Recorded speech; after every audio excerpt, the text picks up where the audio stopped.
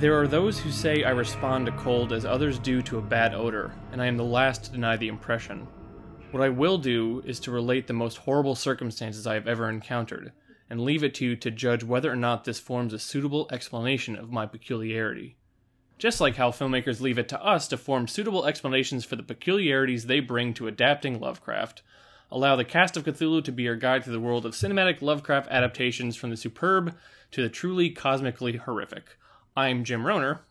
And I'm James McCormick. And today we'll be reviewing 2006's Cool Air, written by Cynthia Kiernan, and directed by cyborg subgenre pioneer Albert Pyun, which was something that I didn't know about until I read his IMDb profile, which I'm pretty sure was written by him.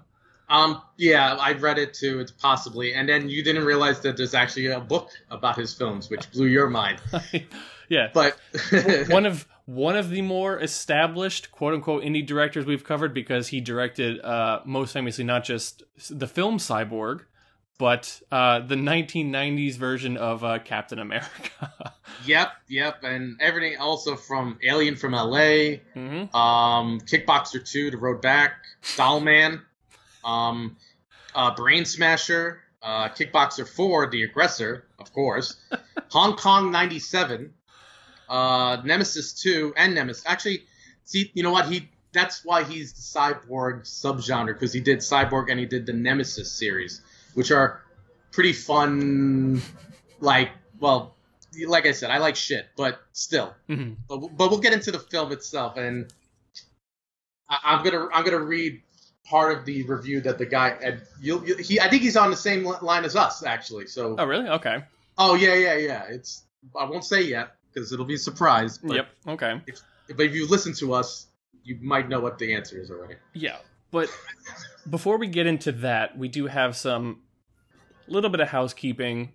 We've talked a lot on this podcast about the existential horrors of Lovecraft's work, and we've dabbled a little bit in discussions of the racist, I can't even say racist content. H.P. Lovecraft was a racist, and how that stuff sort of manifests in the story, and how filmmakers choose to either have that or unintentionally accent that, but that stuff exists within Lovecraft. And as you may have seen if you follow us on Facebook, Black Lives Matter. That is something that James and I firmly believe in. We support the protesters. We support our, brothers and sisters of color who have, for far too long in this country, been subjugated, been oppressed, and been treated differently because of who they are, and done so in a insidious, legal, systemic sort of way. It's shitty, and there's been a lot of shit going on in the world these days, and I don't mean in the sense,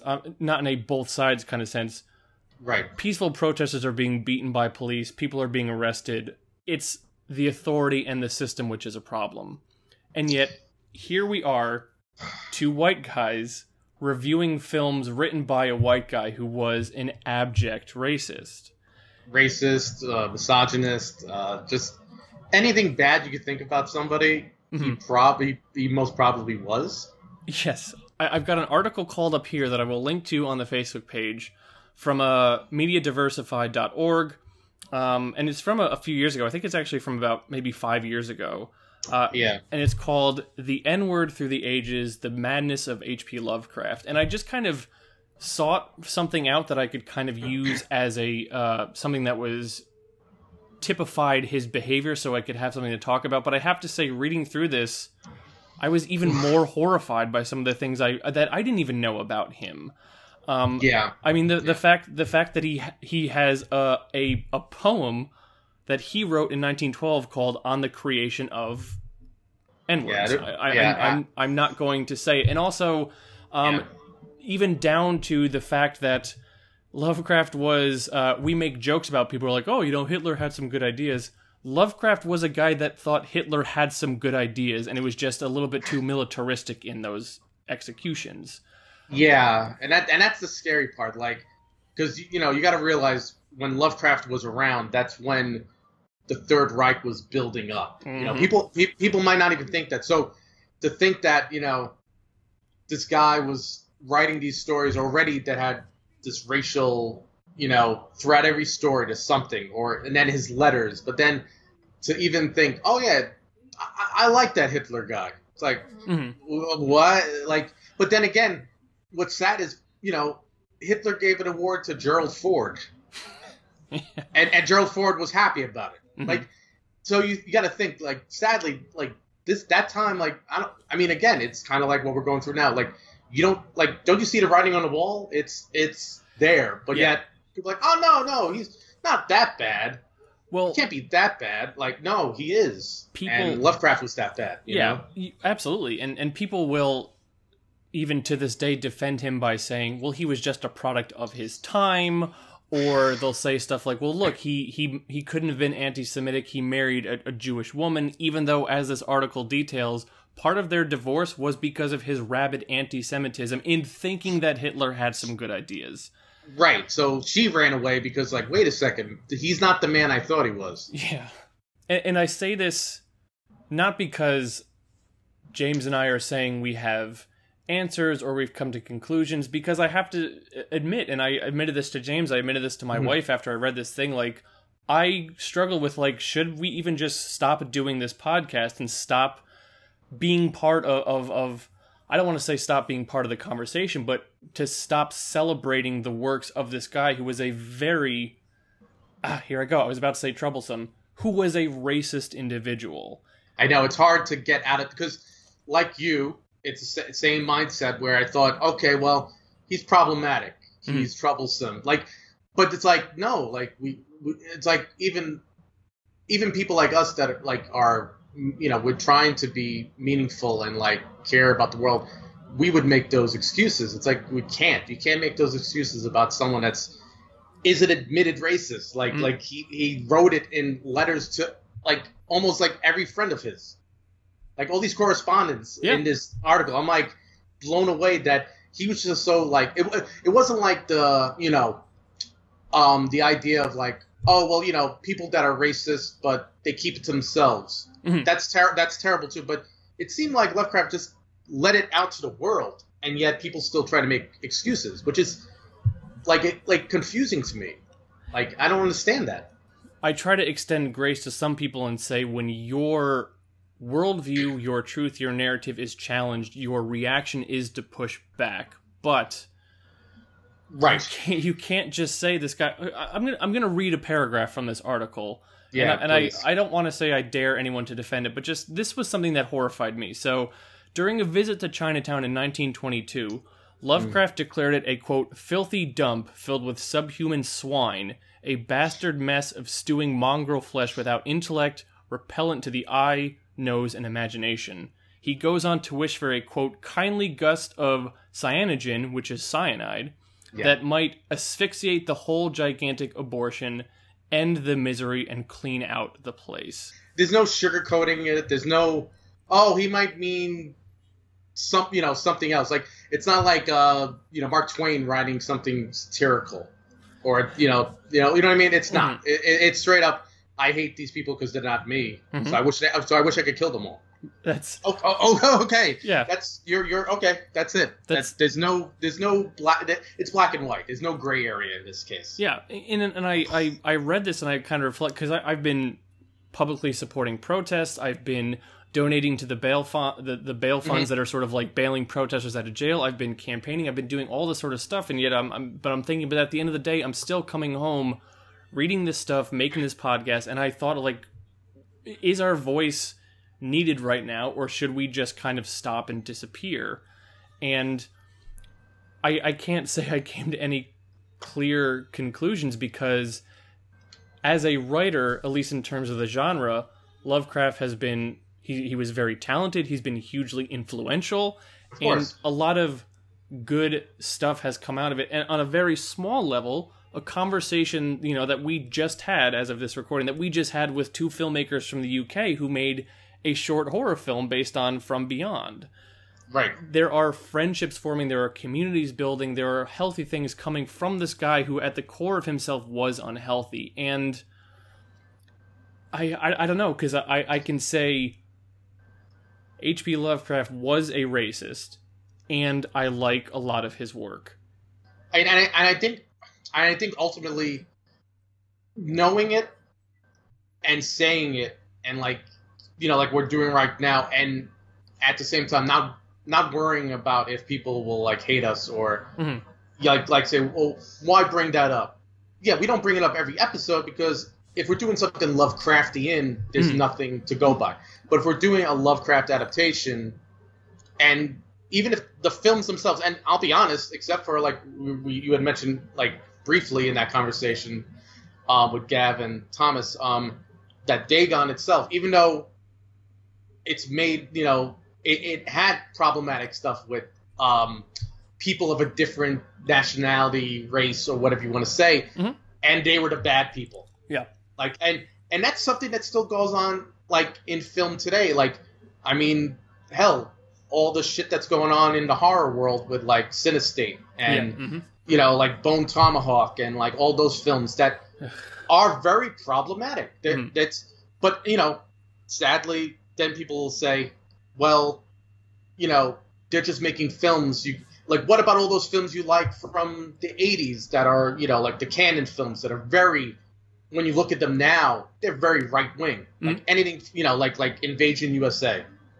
Like, Chuck Norris is the hero. Yeah. Like, killing all these Russians, but ultimately, like, it's that militaristic approach. Or look at Rambo. Look at, hell, all this crap that's going on in the world, like, it made me look at RoboCop a different way. It made me look at Dirty Harry a different way. Like, films that I truly love, but, something like Total Recall, like, a lot of these films, like, if you look at it from a different point of view, yeah, it's probably scary to someone else that goes, oh, wait, they're really pushing this agenda of, like, the corporation taking over and putting in a police state. And what are we going through right now? It's almost like it's, you know what I mean? It's scary. So for anyone to say, oh, well, you got to give Lovecraft a pass. Well, then, okay, so if that's the case, then you got to give Polanski a pass. You got to give anyone that's problematic and a terrible person. But you don't, because that's the point. Like, if you're a terrible person, you have to say that. So that's why I think ultimately, I think us doing this podcast is actually helpful because of these conversations you and I have to kind of give our perspective as, like you said, two white guys that see like the world, but we'll never know what people of color go through. Like, I will never know the scare, the fear. I will never know that, and and I've been hassled by the police in my time, but I'm not dead. Like, you know what I mean? And I you take that for granted sometimes. You go, wow, I don't have to worry when I go out and, like, just go to the store or something. Like, like I'm more scared about, like, someone might rob me. But then it's like other people have to worry about that and also the cops. And it's like, I'll never know that. So for anyone to say, like, Lovecraft, and, like, we've talked about it before, I think ultimately whoever's using his stories and making something good from it, like okay, to give an example, because they're public domain, so technically anyone can make it. So it's not like Lovecraft is still alive making money from this. It's not like, and that's kind of where I see, like, it's still troublesome for people to maybe do it if they're not familiar with it, but I think with people like Jordan Peele, Guillermo del Toro, and other filmmakers that are making these films and shows and stuff and loving what they love from it, but they recognize it. They recognize the problem. They recognize the racism, but they're making something good from it. And I think ultimately that's what we do with this podcast. We're making something good from it and giving up our perspective, but we're not blindly going, well, he was, like that fucking term, product of his time. Okay, so then that gives a pass to everybody that's ever been a racist, Because you mentioned the Roman Polanski thing, and that was something that I was conflicted with as well, because I made a personal decision to not ever support a Roman Polanski film ever again. Which is great, yeah. But here I am, still engaging with this guy, and it's like, and we've talked about, I mean, existential horror is a big thing in Lovecraft's universe, and so for a lot of communities who are not white, that existential horror is every day because you're wondering about or you're worried about the looks that you're getting. Or like, have you seen, I don't want to get too much into specifics of current affairs, but there was a video, I think, from LA in which some African Americans who were calling the police on looters were then arrested by the police. The people that owned the store. The newscast and the journalist is actually yelling at the cops to say, hey, they own it and they didn't care. And it's like, now you realize why they don't always call the police. Like, to me, like, you know, I've always had that in my head, but seeing it constantly these last, like, almost 2 weeks now, it's mind-boggling because, you know, I look back at, like, you know, growing up in the 24-hour news world when it started, like in the late 80s, early 90s, when it was just constant, and the Rodney King case was the big deal, like, and then the riots happened and stuff. And I remember people like, and you know that happened what 91, 92, like 92, right? 92, yeah, because it was just a couple of years before the O.J. Simpson thing, right? So I look back at that and I think about it like where I saw it as this horrific act. No matter what happened, I looked at it as like, what are they doing? And then I remember friends of mine, their parents and stuff. I remember these conversations. They just like threw back. Oh well, he was a criminal, and it stuck with me to this day, and it scares me because I still hear that today. Like they always try to find something. And you go, oh, so okay, well, so I robbed a candy bar once from a store, so I guess I should die. Like, you know what I mean? Like, that mentality, like, what are you talking about? Like, oh, well, it's not you, but it's him or her. And that, I don't know. It hurts to, like, hear it all the time and see it. And we see it, you know, we're living in it right now. We see it every day. And that's the horror right now, I think, of, like, I can only see what's going to come out from this. Like, I hope for the best, but always expect the worst. And what's going to happen? What's going to come from this? You hope there's going to be change, but I mean, being hopeful is great, but at the same time, I'm also truthful, and like I'm also like a realist, and it's kind of like this dichotomy of like, oh man, I wish that could happen, but will it? And yeah, and you know, it's frustrating. It's truly frustrating to try to believe that we live in this like great world and stuff, but then go, we are like little, we're nothing, and like in the cosmic sense of everything, you know? Well, and that's the thing, is that we respond, or what we find so effective about his stuff is this idea of like, oh, the insignificance of our life. Imagine if man or humankind, like we are actually nothing. Imagine, put yourself in the shoes of African Americans, Hispanic Americans, Asian Americans, who are constantly being told, not just by media, but by the authority figures meant to protect them, you are less. You are not significant. That cashing a check could get you killed. Right, yeah. Imagine that horror. And now, another thing that you said that I want to respond to is that idea of, so I make a decision about supporting or not supporting Roman Polanski. I can't make that decision because Lovecraft is not alive anymore, but at the same time, that means, especially with his work in public domain, creators, writers, directors can do whatever the hell they want with this stuff. And some of the ultimate form of subversion is like, oh, that's what he meant? Here's what we're going to fucking do instead. So we have Lovecraft Country, which is going to explore that idea of African Americans literally going through Lovecraft Country with his monsters. And we have this idea of, we can recapture that, we can editorialize it, we can change the conversation around it. It's funny because I know old Looney Tunes cartoons are some of the most offensive things you could possibly imagine. Oh, for sure, yeah. And people could say, well, they're a product of their time.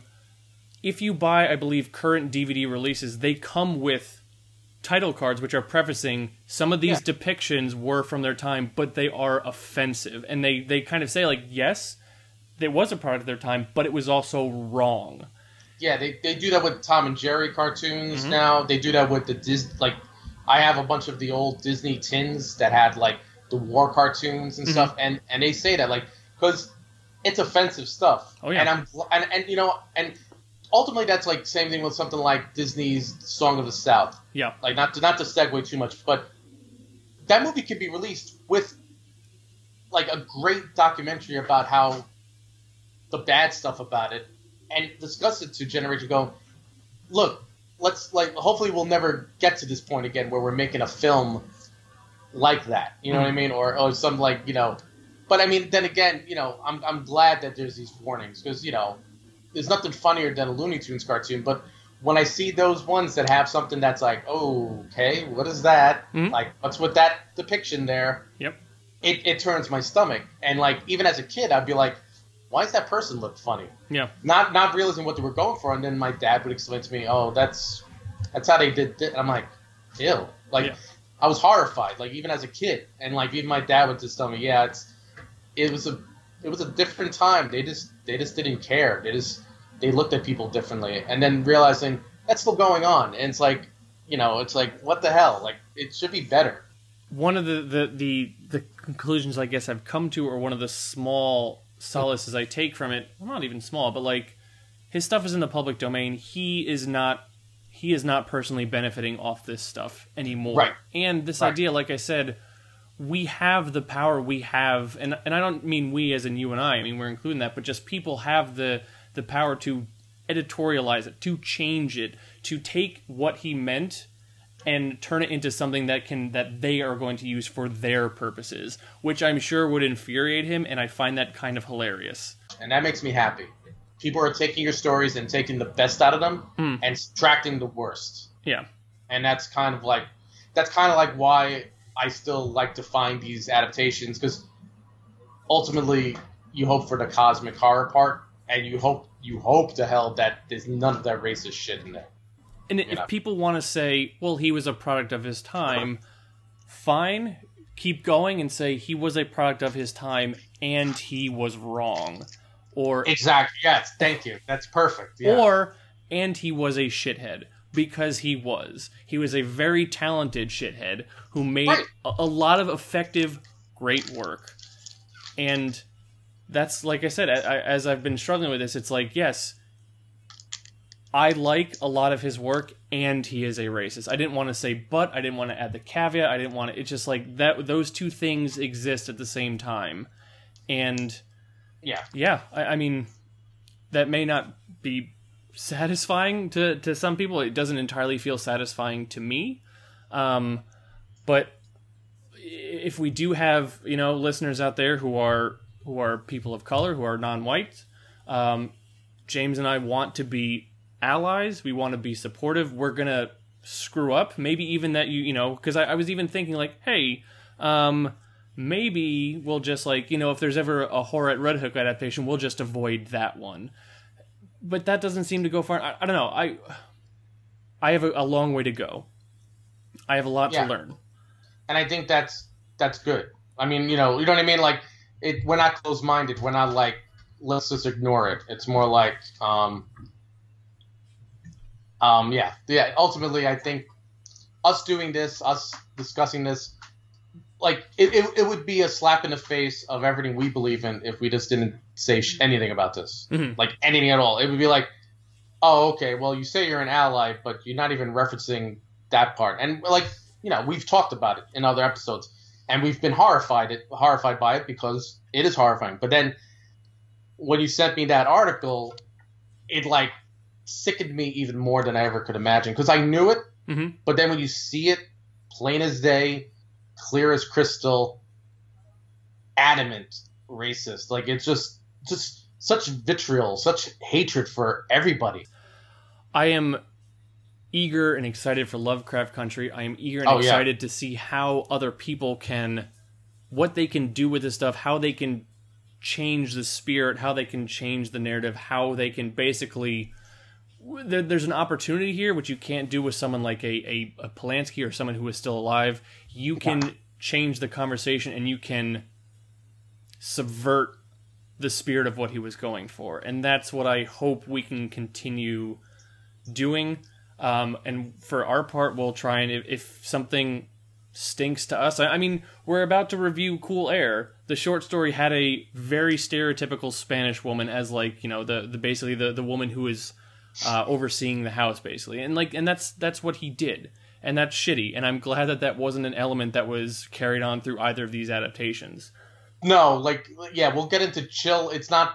It's, you could say it is a little bit, but it's not. It's luckily there's other offensive things about these films, but yeah, but we'll get into that. Other offensive things which are easy to laugh off and easy to just kind of discard. Like, okay, like yeah, what the hell? No one's losing sleep over this, but people are losing sleep, are losing lives, are losing so much out there because the struggle is very real. And I know what you're saying. It's horrible to see what's happening, but I also kind of, I don't know. This feels different. This feels like maybe we actually are on the cusp of something here.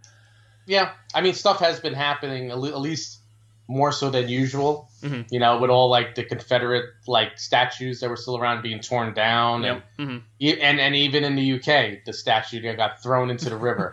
Yeah. So ultimately, little things like that. Hopefully, in the next 5 to 10 years, we'll be looking at a different world, like a brighter world, like a happier world. And there'll always be racist. They're always going to be like hell. Lovecraft proves that it's always been there. Mm-hmm. Racism does not go away; it stays. And in his case, he flaunted it. He flaunted his racism. Yeah, he didn't hide it. He didn't like never say anything and then like wrote a book before he died and like, oh, he was a big racist. It's like it was always there. No, I mean, as we said, we've talked before about off mic and on mic about like separating the art from the artist. When it comes to stuff like the horror at Red Hook, the Shadow over Innsmouth, you can't, because it is so ingrained with each other. Exactly. So we'll continue kind of going on, trying to change the conversation, trying to call it the bullshit. And hell, here's even a headline from the New York Times just as of a few minutes ago. Minneapolis City Council pledges to dismantle the police department. And whatever that means, but you know what? If that means change, other cities might take that, go, oh shit, maybe we should do the same. Yeah, so that was neither neat nor clean nor satisfying, I'm sure, to any of us involved in it, but that's kind of where it stands. And I just felt like this was something that had to be addressed, because especially with what's going on in the past couple of weeks, if we just proceeded as like, oh no, everything's fine, and we're not gonna talk about this, like this is stuff that has to be talked about, that has to be dealt with. Like I said earlier, if we ignored it and just went, oh, let's just cover Cool Air, then we're as bad as anyone else that's just not saying anything about it. Listen, silence is complacency. Complacency is contributing to the problem. So exactly, that's no good. But maybe I'll hopefully I remember to do this. If anyone out there is also interested in how they can help, I'll try to throw a few links on the Facebook page of places you can donate, causes you can support, because it doesn't seem like this is going anywhere anytime soon. There's been a few concessions made, and I think that certain authority figures are hoping that with concessions made, that'll mean that like, oh, this is over. Let's wind this stuff down. No, it's got to keep going. I look back at other big time protests like Occupy Wall Street and how that was supposed to be the change, and nothing happened. No, and I'm not blaming the protesters. It's just ultimately you protested. They said, oh, we're going to change stuff. Oh, cool. No, we're not. Yeah, but what I think what governments and police precincts are not contributing or thinking about right now is it's a pandemic. No one's fucking going anywhere. There is plenty of time to protest. And it's funny you say that too, because it's funny because New York City is opening up. I'll date this. It's opening up in its first phase tomorrow on Monday, and even myself with the fears of going back to work and whatnot. And we have a conference call tomorrow, probably about what date we're going back. I have a feeling that's what it's going to be about. Mm. And it's that fear of, I lost an uncle to this, to pandemic. And it's all this stuff that's going on. And then you have the riots and the protests and just everything else that's these police brutality. And you're like, it's you hope that with all the shit that's going on and it's like the destruction, it's gonna rebuild into something beautiful. Yeah, I kind of hope that, and like let's just keep at it. Let's keep talking about this. Let's keep triumphing, people of color, like their creations, their art, their stores, their this, and let's keep denouncing and showing the racists out there that their intolerance, we'll fight it with our own intolerance towards them. I mean, yeah, and support art from people who are not like you. Hell, watch Do the Right Thing, watch Get Out, watch Horror Noir, watch Attack the Block. Yes. Watch, I mean, even the original Candyman, which has themes of like speaking to that kind of like. Oh, yeah. There's plenty. Definitely. There's plenty of stuff out, and I was talking about this on another podcast I was doing the other day. The pandemic sucks for many reasons. One of which was I was really looking forward to seeing Antebellum, and I was really looking forward to seeing Candyman, which allegedly still might be coming out because it was a September release. But I'm hoping, yeah. Like, and going back to Candyman. And let's really brief talk about that. I love Candyman to death. And think about this. Clive Barker wrote that story, a white man, but it wasn't a black character. When they adapted it, they changed it from London to the United States. Chicago, I believe, isn't it? The Chicago, the projects there. They changed it, and I think even Clive Barker has said he loved that. Like, he wished he had thought of that. Yeah, so Lovecraft had some great work and was a racist. And, I mean, I don't know what else to say, so...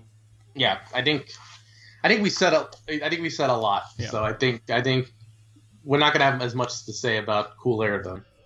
So, I think I mentioned to you on this podcast, or maybe privately, but I think I mentioned that Cool Air was, if not the first, then one of the first short stories I read from Lovecraft. You did mention that to me, yes. Yeah, and so it's always had a soft spot in my heart because of that, but it's short as well. It's only 9 pages long. It's one of his, macabre stories, basically. A little bit of background. It was written in late February 1926 and published in Tales of Magic and Mystery in March 1928. The setting, 317 West 14th Street, is a real location that Lovecraft's friend owned, and to which Lovecraft had access for about 2 months, which is kind of funny to think, because if you wanted to own that location now... oh my God! How much would that be? A few $1 million. Yeah, because it's just a couple blocks away from the High Line, I believe now. So it's Oh my God! Yeah. Prime. Isn't that back then? It was probably nice back then too. I'm sure. But now it's like, oh right, how am I going to afford that ever in a million years? Yeah, I couldn't even afford to rent an apartment in that neighborhood now. But yeah. The ammonia cooling system, which seemed like kind of a fabrication of science fiction, is actually based on has an autobiographical source. Since Lovecraft mentioned it about a theater in Providence that had one in a correspondence with a friend of his. And a lot of people think the primary influence or inspiration is Poe's The Facts in the Case of M. Voldemort, which, side note, George Romero did an adaptation of for Two Evil Eyes with Dario Argento. Which I covered on I Do Movies Badly when I covered George Romero. But actually, the primary inspiration seems to be Arthur Machen's The Novel of the White Powder, where, quote, a hapless student unwittingly takes a drug that reduces him to a dark and putrid mass, seething with corruption and hideous roteness, neither liquid nor solid, but melting and changing before our eyes and bubbling with unctuous oily bubbles like boiling pitch. Delicious. And our favorite Lovecraft scholar S.T. Josie notes that the story, much more than the mediocre, the horrid Red Hook, it's funny that he used mediocre as the word to describe that one. Yes, it is Lovecraft's most successful evocation of the horror to be found in the teeming clangor of America's only true megalopolis, and that's true. Is that New York City itself is kind of a setting and is kind of terrifying in just like this guy in the short story is like, I'm a stranger here, I'm out of work, so I just took this place I could afford, and then weird shit basically started happening. Exactly. I mean, Cool Air is a little different as he just got an apartment there. Yeah. A little change, like, but that's the least of the worries, Yeah. So 2006's Cool Air. Cynthia Kiernan, I believe, is the screenwriter and is the producing partner of Albert Pyun. Yeah. Definitely. The film is only 78 minutes long, and which sounded great. Yeah. But I think if you took out the opening and closing credits and any slow motion shot in this movie, it would be probably closer to 60 minutes long. Like, this film is laborious to get through. I think it speaks to the challenges of now From Beyond was only 4 pages, and yet Stuart Gordon stretched that into a pretty effective feature-length film. Yeah, definitely. But this short story in this film sort of does speak to there are challenges in taking something which is so small and stretching it out into a longer film or a longer title that has an arc and tension and a driving narrative. And the script fails so spectacularly at trying to do that. But I want to start out, James, with some things that I liked, and it's going to be very short. Okay.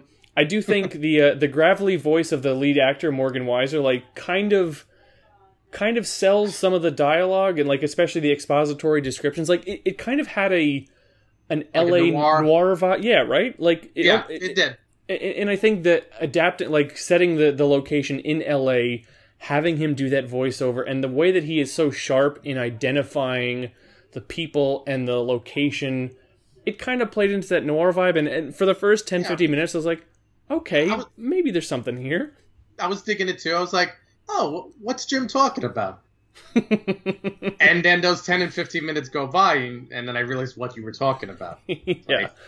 Oh God! I mean, I don't even. Yeah. What else did you like? Yeah. I mean, so once again, the challenges of or the task of every screenwriter or director who is adapting Lovecraft. They'll take like this little piece, but then I'll update this piece. So it's kind of fun that he updates it. Like instead of an out of work newspaper writer or journalist, like he's an out of work screenwriter. Okay, makes sense for L.A. Yeah. And then you set it in L.A. instead of New York City, which. Okay, fine, if you're going to do that. That's fine. Present day. It's present day also. It's fine, The basic elements are there. A guy moves into this house where there is a doctor in an upstairs room doing strange experiments and where ammonia is leaking. And yet, everything else, or I shouldn't say everything else, but how Albert Pyun executes everything else misses entirely. I mean, everything is such a drastic and bad misfire. And where do we begin? Do I want to start at nitpicking, James, or should we just go straight to the rotten core of this movie? I'm trying to think where we should go with it, because maybe just go to the rotten core, and then I'll talk a little bit of Albert Pyun and where I don't even know. This does not even feel like one of his films. Okay, all right. But that's a whole other thing. But I think the rotten core is the best way to kind of get right into it, Okay. So I think, and now we've covered a lot of movies on this podcast in which you could tell there were sort of budget limitations, but the filmmakers were trying to do what they were trying to do with it. Cool Air is a movie which is so hampered by its lack of budget, in the sense of one of the things which was so effective about the short story was the physical description of how it's like it was sort of this musty, sort of broken down building and the machinery that the doctor has and is working on. And yet, if there was ever a short story that needed a production design for an adaptation, it was this one. Because of I remember reading this for the first time and I was thinking kind of like a steampunk sort of thing. Or like a big factory type setting almost, with like a factory area or something and this is just a room. Yeah, because one of the things that I found so appealing about the story was this idea of this doctor who was doing scientific things which were way beyond the limitations of the 1920s. So there's machinery that maybe the character doesn't really understand. What are these chemicals for? How does this machine work? And yet what you have here is basically, it seems like Pyun found a house and just shot whatever was in the house. this location is bland, it's boring, it's just modern LA, and it goes kind of, in my mind, entirely against what made the short story so effective. Like I wrote a note here, direction is largely just point and shoot, so the camera just shoots whatever is happening, and holy shit, did you not have money for a microphone? Because there's so much echoing and people in the distance, and the production value is so low that it's actively distracting. It's bizarre because Albert Pyun was always a director that always in indie filmmaker sensibility, and always worked with what he had. And from all the stuff that I would see of his films, you know, from the 80s up until like the early 2000s, when he did his like urban like action films with like Snoop Dogg and Master P and stuff like that, he always had like a sense of like whim. Like you could tell he was having fun and trying to do something with what limitation. And then even something like a bigger budget film like Cyborg was kind of taken away from him in the editing department, and he wanted a more depressing because basically with something like Cyborg, Jean-Claude Van Damme seems like a wimp in this movie because he's, you know what I mean, like he's wandering around his wasteland but like never wants to fight. But if you watch his recut version Albert Pyun put out a few years ago, it's depressing because it's almost like you understand why he was so never wanted to fight. He was like that disgraced samurai who would only fight when he had to. But you don't get. But Cyborg was still fun, and like this film, I'll even like the writer who wrote Radioactive Dreams, the cinema of Albert Pyun, is Justin Duclos. He's from Canada. He has his own little like film company, Gold Ninja Video, and he put out a lot of weird shit. But I'm just gonna read just the ending of his review, which was not a good review of this film. So he's on the same page as us. Like he doesn't. It's what I love about this book is like when the film's bad, he tells you. It's not like I'm gonna talk about every film like it's great. Sure. So was all of Pyun's energy sucked out by the digital equipment? And that's the other thing. This film is just like that shitty looking digital filmmaking. Just, very, very clearly like mini DV, basically. Yeah, definitely. Was his golden age style inherently intertwined with his colleagues from the 90s? Or is Cool Air merely the work of an artist who wanted to try something radically different and stumbled along the way? He doesn't even know. And this is a guy that watched every film of his and tried to look for the good. And this film, there's like nothing good. Like throughout it, he talks about other adaptations like the Bernie Wrightson comic book in Eerie of Cool Air. He talks about the Night Gallery episode that deals with this, you know. Yeah, okay. And he talks about briefly the Lovecraft anthology film Necronomicon, which the Japanese filmmaker Shizuki Kaneko does an adaptation of Cool Air in that, but it's like gore-filled and looks gross. Okay. Which is a good sign. I forgot about that one, but this one, it's like I knew I was in trouble, and you know, a little behind the curtain when I messaged you saying, I think I said something like, "What the fuck am I watching?" And I think you laughed, and I was like, one, they make the main character like a scumbag. Yeah. Oh my god. Like you know, like okay, he's a struggling screenwriter. That's cool. Fine. The LA twin. Okay, that can work. You can twist, but like you said, the house itself, it to me it looked like there's another low budget filmmaker, David Dakota, who does a lot of super low budget films like A Talking Cat and like crap like that. But if you watch his films, you start to see something similar, which is a lot of the same actors, but also the same fucking house in every film in the last like 10 years because it's his house. So it almost feels like this is either a friend's house because there's nothing special about it, and you know, and you know, what was the line? Autistic hottie. To be clear, James. So we're accurately reflecting the masterful text of Cool Air. I'm sorry. Yeah. He says almost with like disappointment and disdain, an autistic hottie, and then damn autism, almost as though like, hey, I would tap this thing if it wasn't autistic. And, like, that is some creepy fucking ableist bullshit that serves no purpose for this entire movie. Not at all, because like, and okay, I like the inclusion of like, okay, you have this autistic girl that doesn't realize what's going on. Mm-hmm. That could have worked really well. Like, she's innocent, she doesn't, but what, like, ultimately, she's autistic, or is she, or was she like experimented on, and she's like part of her, like, I don't understand that character at all. There seemed to be an element, and now, full disclosure, and I'm not even really ashamed about this, many times during this movie I was checking my phone, doing something else, so maybe I missed something, but it seems like the film was trying to set up as though, like, there was an arrangement between the woman who owned the house and the doctor, in the sense of, like, you can live here if you fix my daughter? Possibly. And I think something like that, right. And now there's something interesting there if that's what gets us into the story. Like, oh, why is this doctor here? What's wrong with your daughter? Now, I'm there's two problems with this. Like, if you're going to, like, okay, my daughter has a condition, and then it's discovered later on, like, oh, the doctor's been operating on your daughter? Okay, horrifying kind of reveal, could be cool. But, one, you have an autistic character who is played by an actor who is not autistic, so that's not cool. And number two, he's a fucking creep. Right, he wants to, like, sleep with this girl. Like, oh, she's hot. Oh man, but if she wasn't autistic, maybe it wouldn't be bad.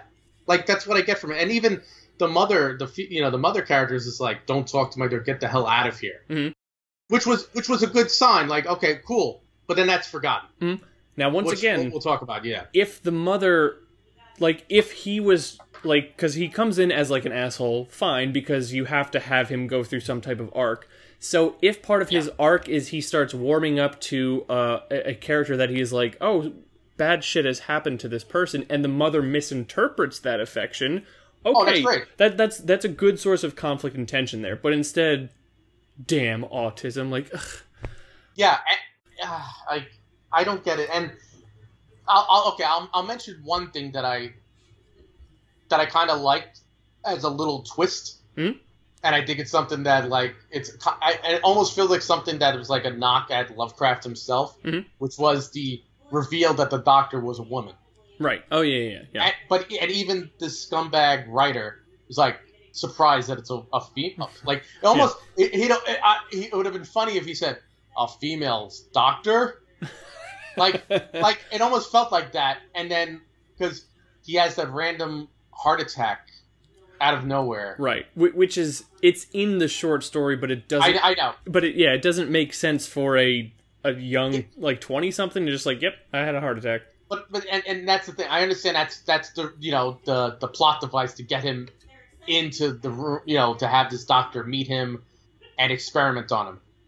But it just comes out of nowhere. Like, we haven't talked about the second film we'll talk about. That one actually gives you a little reason why, and we'll discuss that. And I actually like that better. Mm-hmm. There's a good little, like, oh, okay, that makes sense.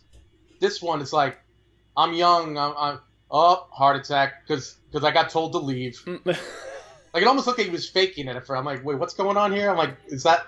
Oh no, he's in bed and he can't move now. There's just, I'm not gonna knock a guy like Albert Pyun for being a low-budget filmmaker. I'm not even, to a certain extent, gonna knock the Asylum people, because, like, listen, we're working with $150, so we have to make a movie. Fine.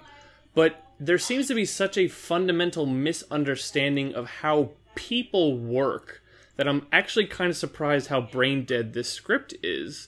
Yeah, it's so weird, yeah. And you mentioned Charles and the doctor, and, like, it seems like Charles is given some type of arc, but his arc is entirely dependent on his connection with the doctor, and that makes no sense because their primary scene shared together is one long expository where they basically just spell out the plot. They really do, yeah, you're right. It was like, oh, by the way, here's the plot of the movie. Yeah. Oh, okay. Like, she explains to them what she is, basically, there. Yeah, it's, hey, well, maybe your doctor in your screenplay did these experiments, and just, like, on, and, like, it was a figurative clock wipe where it's like, are we still fucking talking about this thing? Right, it's like, okay, I get it. she's lived for 100, hundreds, whatever amount of years. Okay, that's cool, but you can do more with that. Like, and maybe it's because now, when I read the story, if I imagine this as like an adaptation, it's I don't know, Anthony Hopkins is in my head as the Doctor, and maybe that says something about my bias, not even, I guess bias, or I'm imagining, of course, a male Doctor, but just this no, I know, yeah, older person that like has some gravity behind them, who has some charisma, where they, maybe he keeps going back every now and again, and he starts learning a bit more about, because I'm getting so angry that I'm not speaking clearly, but basically we're supposed to believe this guy had an intense connection and learned so much about this Doctor that it changed his life in just this one scene. And right. you need like more slow reveal of who this Doctor. Maybe he catches a glimpse of the Doctor behind the door. Maybe he has just one terse conversation and they start opening up. But just it's basically like, here it is all at once, and then that's supposed to change our character? Yeah, then like you have that other resident in the house, played by Norbert Weiser. Who I'm pretty sure is the lead actor's dad. Is it really? Yeah, I think. Oh my god, I think you're right. Which is mind blowing. But yeah, I didn't realize Weiser. Yeah, if it is, whatever. But his character is like, you get a little like, almost to that extent, you got the little reveals of who this Doctor is, and like everyone else was talking about this Doctor, and okay, fine, and then like you could have kept that going on, and then see a little glimpse, see a little thing, maybe like. See her in the cloak, whatever the case. There are ways to do it, but it's like you have this other guy talking, and then his scene makes it's like you got the treatment. My wife was supposed to get the treatment. Well, what are you talking about? Oh, I killed her. And then he went and slashed his wrist and laid with her and died. Me, I like shit. Mm-hmm. I really do. Like, I like crappy films. Like, but this one is not even crappy in a good way. It's just boring and like. Oh god, those high school artistic shot, like the static, like slow motion. Yeah. Him getting a heart attack. It's like, like this. I'm like, what am I watching here? Like, and this does not feel like the same filmmaker that I thought was always like, oh wow, he did some cool stuff and like did a lot with this little. But this one, it seems like I got a house and okay, we got the script. I guess we could do it, but.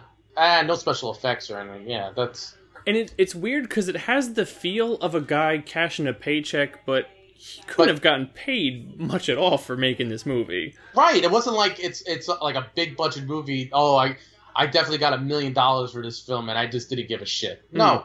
This is a guy that like was always indie filmmaker.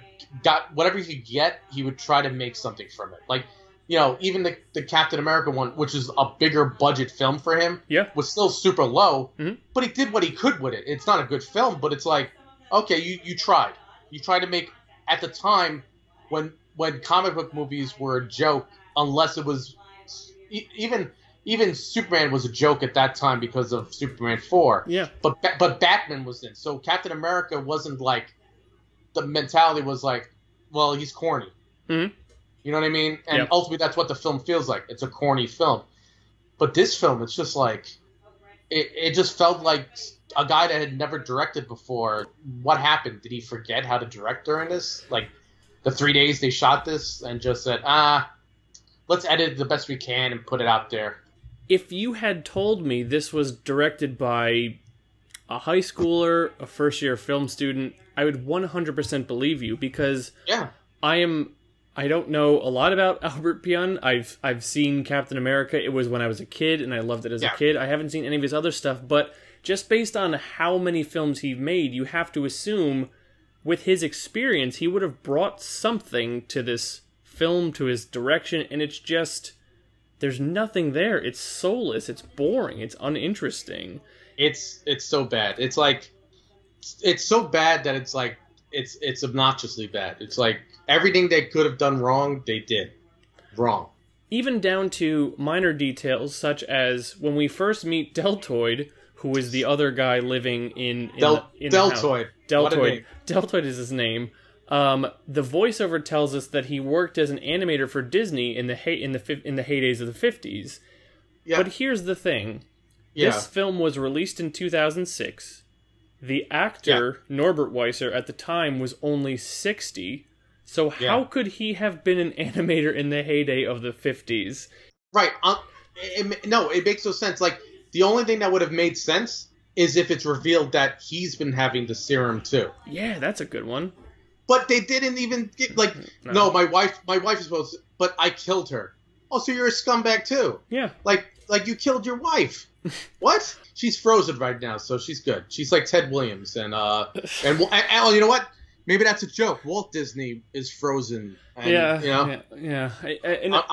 I don't know. I'm giving too much credit to way too much credit. It may be now. Maybe also with the Deltoid reveal of like it's his wife who is frozen. Like it's supposed to hint towards how much power this doctor did have over the residents of the house. Like, sure, I'll work on your daughter. Sure, I'll raise your wife from the dead. But none of that is ever fleshed out because we have one scene with the doctor, basically.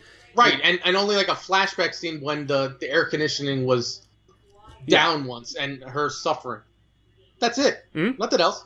And now once again we've seen how a short story like From Beyond, which is 4 pages, was stretched into an effective feature film. But this film really made me question, perhaps not all of his work is ripe for adaptation. Maybe there is some, like, I do think this film suffers from being a modern update, basically.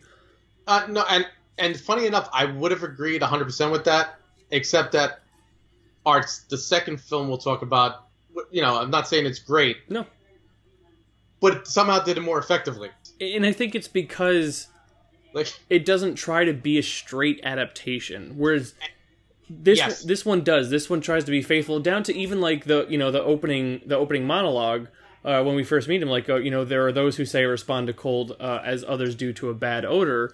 Exactly. That's from the short story, and that's also in the film. Like, I mean, it pulls straight from the story, so you can tell what they were trying to do was be very faithful, and yet, hey, maybe you can't be very faithful to a 9-page short story, which is really just meant to be this visceral, big scary reveal at the end. Done. Well, no, you're right, because even in the book, he talks about that where, he basically says this shouldn't be this long. Like it's a 9-page story for a reason, possibly. Like there's nothing added to this that gave you the reason why it should be stretched out to 78 minutes. And the digital nature and all this other stuff. And it's like he even said, trying something new to implement the hard-boiled Sunset Boulevard style narration along with New Age mysticism, but it just doesn't work. And I want you to talk about the one thing in this movie that I still don't get at all, which is the inclusion of that certain animal that's like, what? Yeah, I have every fucking what? I have in the notes, and I'm not going to express it as I wrote it because I wrote it all in caps and underlined. What the fuck is with the goats? I don't know. Because it seems like, especially when he's having a heart attack and he's on the stairs, we're flashing back to the goats, and it's what do they have to do with anything? Right, nothing. I didn't get anything good from this at all. It's just anger, depression. It's like those when you watch those commercials for drugs that to take for depression, but it's you get all the side effects. I only got side effects from this movie. I didn't get anything good.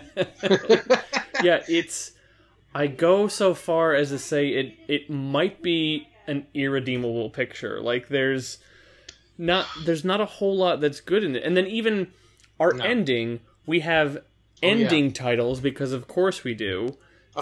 Charles, apparently this story, he went on to become a successful screenwriter.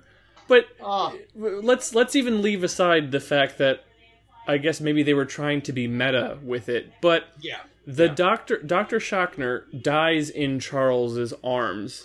And so we're once again meant to believe that there is some type of connection that once again Charles's arc revolved around his connection with the Doctor. But if he then writes this movie and becomes so successful, isn't he exploiting the Doctor's legacy or his relationship? So how none of this makes any sense.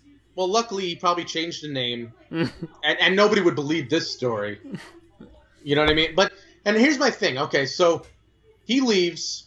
He's driving off into the sunset, or whatever the hell, and like, you know, and he's just driving off, and he's narrating about like the cold, but like, you know, from what I gather, like he still has the stuff in it. You know, basically, I thought he needs to be cold forever.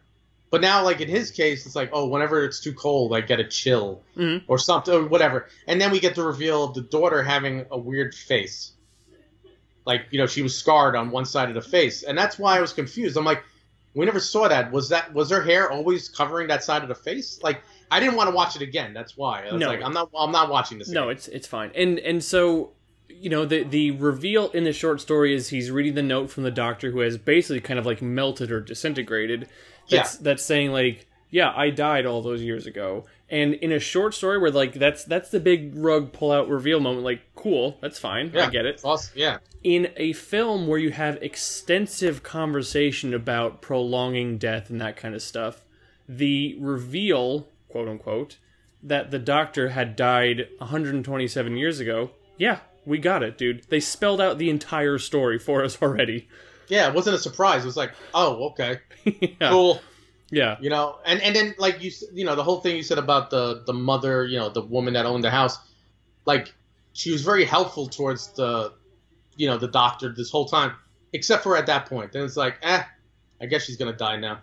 I guess the movie's about to be over, so the credits are about to roll. Let's wrap it up, yeah. And it's one thing to have Chekhov's gun, you know, you introduce a gun in the beginning, you have to get back to it eventually. It's another thing for a guy to be carrying around a gun for the entire movie and then to fire it off. Like, yeah, that didn't surprise us. We knew that was happening at some point. Yeah, you had the gun in your hand the whole time. Yeah. Like I was, like, if you didn't fucking fire it off, then you're a piece of shit. Yeah. You had a gun and you kept saying, I'm going to shoot you. So then when he does shoot you, how can you possibly be surprised? Right. Yeah. So I mean, I really don't have much else to say about this film. Like, it really not like, usually when we have a less than good film, you know, bad film, we sometimes even find the little bit of goodness in it, or maybe a performance, maybe a special effect or something. Like, oh, the gore was good at least. Yeah. Oh, at least this was good. This is just lifeless. Like the corpses that are left behind. It's lifeless like Deltoid's body with his wife that he killed. For some reason. Maybe she was a Warner Brothers fan and not a Disney fan. Like, there's a twist. You know? But so bad. $3.99 down the drain. Yeah, I mean, and considering we watched Beyond Reanimator... Yeah. It's saying something that this may be the worst film that we've covered on this podcast. I actually was like, you know, and being like a person that wasn't even the biggest fan of Beyond Reanimator myself, and I try to like crap, I was wishing I was watching that one again. Yeah. I wish I was seeing the animatronic dick walk around like trying to get people. Yeah. Or whatever. Yeah. And then have a fight with a mouse in silhouette. Like, yeah. Yeah. Like that. You know what? You know what's funny? That at least Brian Usna, at least you could tell, was trying to do something. Yeah. Even though it was bad, but this one, it's like, just, I don't know. And look, I'm not gonna keep knocking Albert Pune. Like it's come out like maybe a few years after this, he was really sick. But I'm not sure when that started, and like he actually was gonna retire. You know, he said he was retiring from filmmaking. Okay. Maybe like 2012, 2013. I forgot when it was. But a guy like him, what I love about him though, is that even though he said, I'm going to retire, I'm tired, you know, I can't do it anymore. And then after he retired, he's made 4 films since. So, like, you know what I mean? He's still trying, he's still doing. So I give him that. It's just, this is like this weird, at least from what I've watched of his films, this weird anomaly that there is nothing in it that feels like an Albert Pune film. We are, of course, a bi-weekly podcast, but for this month at least, we got a little bit of exception because next week we're actually going to be posting an episode. We had posted about it on the Facebook page. We had talked about it in past episodes. We have our first interview and guest episode coming up where two guys, Thomas Campbell and Gav Chucky Steele, from Deadbolt Films. They're from the UK. We brought them on. We talked to them about their short film Beyond, which is a From Beyond adaptation. We talked to them about filmmaking, about the influences of Lovecraft. It's a very fun conversation, so we'll be posting that next week. James enjoyed it. I'm sure I enjoyed it. This is a lot of fun. So we'll be doing that. We'll be doing that next week. It's not a long episode, maybe about an hour, a little bit less than that, but it was a fun conversation. We covered basically everything, including I guess Thomas at one point also thought of getting into funeral directing or the mortuary services. Yeah, that was awesome. Like that's what I love about conversation. Like, it's not just a normal interview; it's a conversation with two like-minded guys. Mm-hmm. That ultimately was like just this friendly conversation that just so happened. Like, let's learn where you come from, and like, what do you like about Lovecraft? What do you like about film? What do you like about horror? What else do you like in Lovecraft's, like, like comic books and games and stuff? And it's a fun conversation, and I'm grateful that they didn't waste their money to watch Cool Air. Yeah, we initially invited them on to talk about either one or both of these, and I'd say thankfully for them, neither of them were available for streaming in the UK. So thank God for that. Yeah. Yeah. But, oh man. Yeah. So of course, always easy to get in touch with us. moviesofmadness@gmail.com if you want to email us. I am Nolan Fixes Teeth on Twitter. James is Fistful of Media. castofcthulhu.podbean.com is where you can catch up on our back episodes and just follow whatever we're doing. So yeah, once again, next week, interview with Thomas Campbell and Gav Chucky Steele. The week after that, we'll be talking about Chill, another Cool Air adaptation from 2007. But in the meantime, we'll be waiting and dreaming with Dead Cthulhu in his house in R'lyeh.